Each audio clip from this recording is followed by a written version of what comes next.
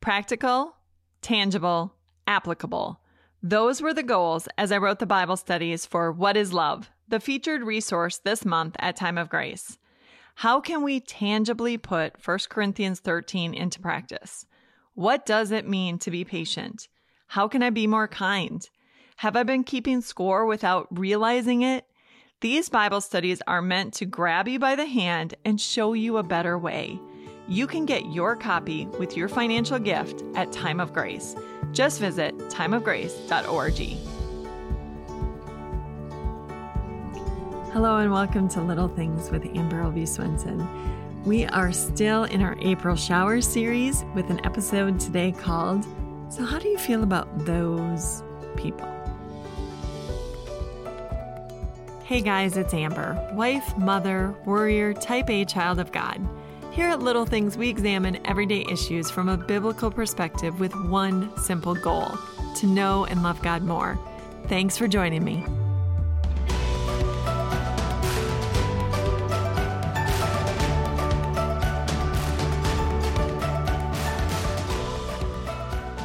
Jesus said this, I tell you, love your enemies and pray for those who persecute you, that you may be children of your Father in heaven. He causes his sun to rise on the evil and the good, and sends rain on the righteous and the unrighteous. If you love those who love you, what reward will you get? Are not even the tax collectors doing that? And if you greet only your own people, what are you doing more than others? Do not even pagans do that? All right, let's break this down a little bit. The Pharisees, like most of us, loved the people who loved them. And I'd say that's pretty par for the course. I mean, we like the people who help us, who talk nicely about us, who go out of their way to be friendly to us. But the Pharisees also had a saying, love your neighbor, but hate your enemy. That wasn't from God. And that's why Jesus said what he said. First of all, the Pharisees had no idea who their neighbor was. Jesus told the parable of the Good Samaritan to let them know their neighbor is anyone, anywhere. We might think our neighbor is only the person who is geographically right next to us, but that's not God's view of being a neighbor. Our neighbor is anyone we run into at any place in our life. And so looking at that, if we're to love our neighbor, well, there's not a whole lot of people that we can eliminate. Here's something I learned from the People's Bible commentary. The Greek word that Jesus used for the word love means to show concern, specifically about somebody's spiritual condition. So now that puts a whole different spin on things, doesn't it? Because that neighbor who goes out of his way to make your life miserable, whether he's always putting his garbage cans on your property, or if he's stacking garbage on your side of the property, or he's telling you you're not doing something right.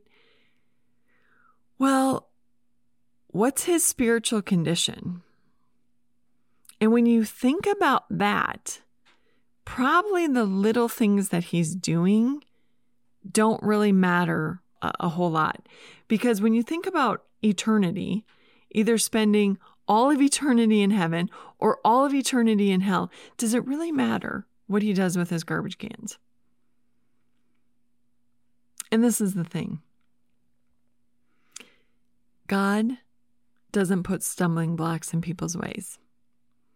He doesn't keep the unbelievers in the dark. And they don't experience drought. And he doesn't say, well, when you're ready for salvation and you jump through these 8 hoops, then I'll think about letting you into heaven. And so you know what? If God doesn't do that, well, we should make sure that we're not the stumbling block. When was the last time that someone did something to you? That you found out a friend was talking behind your back, or someone made a rude comment, or someone mistreated you some way, or they were inconsiderate, or they just plain cut you off. ask yourself this. What would Satan love to happen in this situation?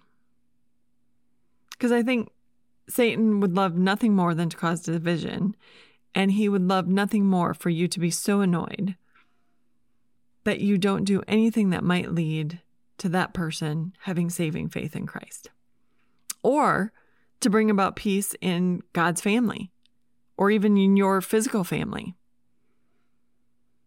Are you playing into Satan's traps? Because here's what happens when you love in spite of all the reasons that you have to hate or hold grudges. You can be sure you are not the stumbling block. Even if they don't turn in repentance, at least you weren't the cause. You allow God, in his infinite wisdom, to deal with the situation, whatever that is. And if you even go one step further and pray for those enemies, pray for those people who persecute you, pray that they would have a saving faith, pray that they would walk more closely with God, well, there's a chance that they just might end up in heaven. God's going to sort everything out. The good, the bad, the ugly, he's going to figure it all out, right? That's not our job. So if people have wronged you, if they've hurt you, if they've talked behind your back, that's on them. They'll answer to God. That's not our job.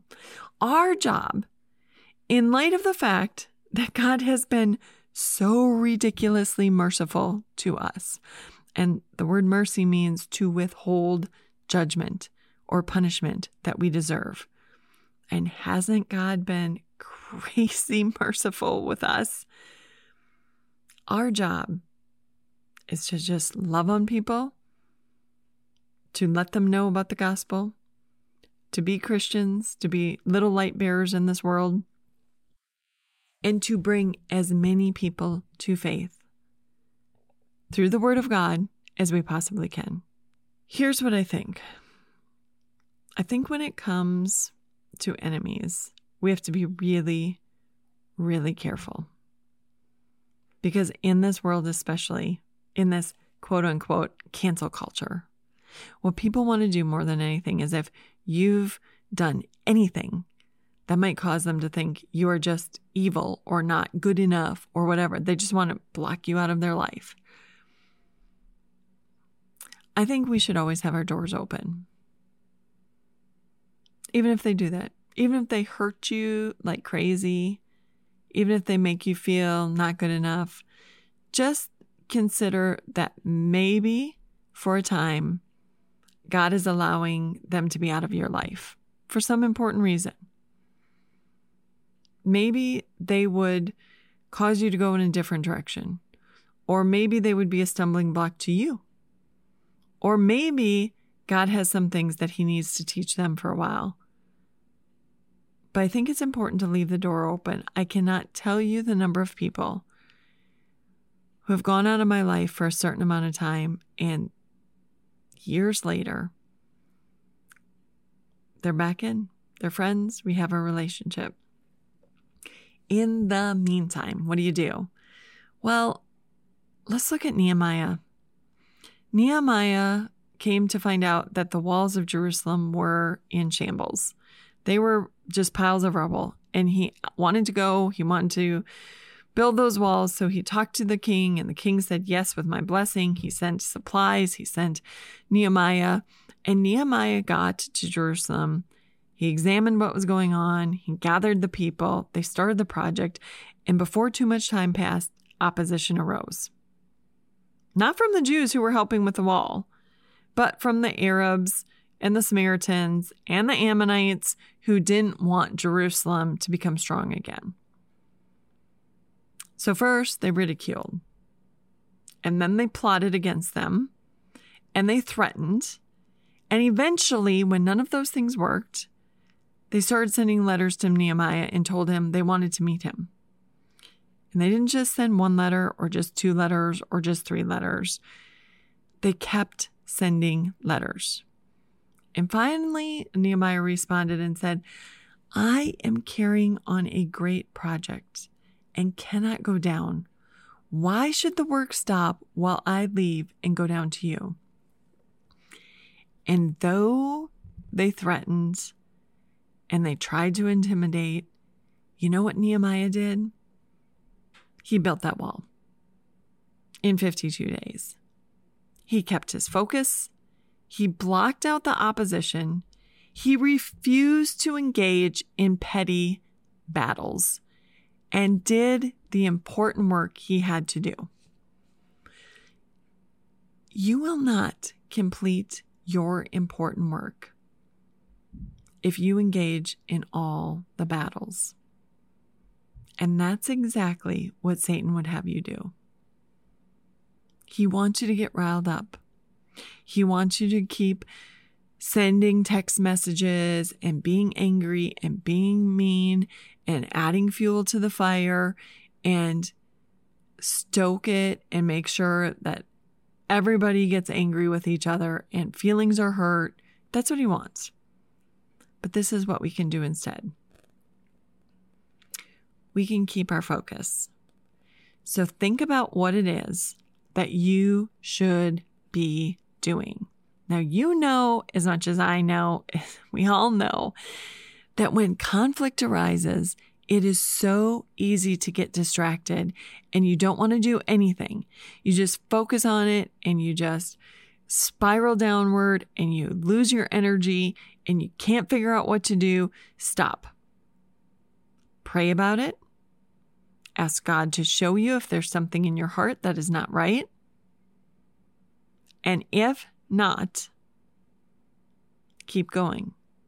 If God shows you that you are in the wrong, that you were in the wrong, that you did something terrible that caused this, then by all means, go and apologize. Repent. Ask for forgiveness. Mend the relationship. But if not, keep going. Then don't hold grudges.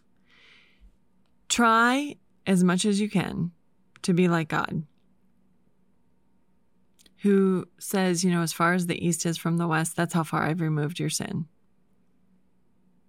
So let it roll off you. Don't hold grudges. Don't think about it. Just keep going. Hopefully, sometime they'll come back and they'll want a friendship with you again. And then when you haven't held the grudge and you have, before God, forgiven the person even when they did not apologize, then you will be ready to just pick right back up with that friendship. And then don't let the ridicule take away from what you are supposed to be doing. Your worth is not dependent upon what other people think about you. Your worth is solely based on what God thinks about you. And he says you are chosen, holy, a royal priesthood, a people belonging to God. So you know what? Don't worry about what they're saying about you. Don't worry about all the little conversations behind your back. Because if you do, you're going to be sidetracked. And you're not going to do the important work that God has for you to do. Just keep going. Alistair Begg, he's one of my favorite preachers. I listen to him all the time, usually when I exercise in the morning, and he had this to say: the Christian will be sure to make enemies. It will be one of his objects to make none, but if doing what is right and believing what is true should cause him to lose every earthly friend, he will regard it as a small loss, since his great friend in heaven will be even more friendly and will reveal himself even more graciously than ever. I have definitely found this to be true. At those points in my life when people have absolutely forsaken me, when they have refused to walk with me, when they have turned their back on me, when they have made my life miserable, God is so real in the scriptures. It is almost like so often the scriptures are just exactly what I need to hear. And it is like God himself reaching out and saying, I see, I know, and I know what it's like. Look, Jesus said, if they hate you, just remember they hated me first. And I think sometimes, most times, we expect the world to hate us, but we don't expect other Christians to hate us. And unfortunately, that's just not the way it's going to be. But what did Jesus do? Even as he was dying on the cross, he said, Father, forgive them. They don't know what they're doing. So often, hurt people hurt people. People who are hurting, people who are weak in their faith, people who just get carried away in their emotions. They don't even realize what they're doing. So don't allow their actions, their words, their intimidations to get under your skin. You have a friend who is closer than a brother, and God sees it all. He knows it all, and he will give you the strength. Almost without exception, I can think of 3 times specifically that I was really, really let down by the people around me. And without exception, after a period of time, that was always a refining process, God brought me to a much, much better place. Don't worry if those people are treating you poorly. God sees, he knows. Keep your focus. Don't hold grudges. Be ready to forgive. And let that ridicule roll right off your back. Because the work that you have to do is way too important to roll over and quit doing it. This has been Little Things, because in God's kingdom, the little things are the big things. Hey guys, I just want to take a minute to thank every single one of you who has taken the time to pray for the important work we're doing, or made a donation, or took the time to encourage any one of us at Time of Grace. I want you to know we appreciate you, and we're thrilled to partner with you to bring the hope of the gospel to the world.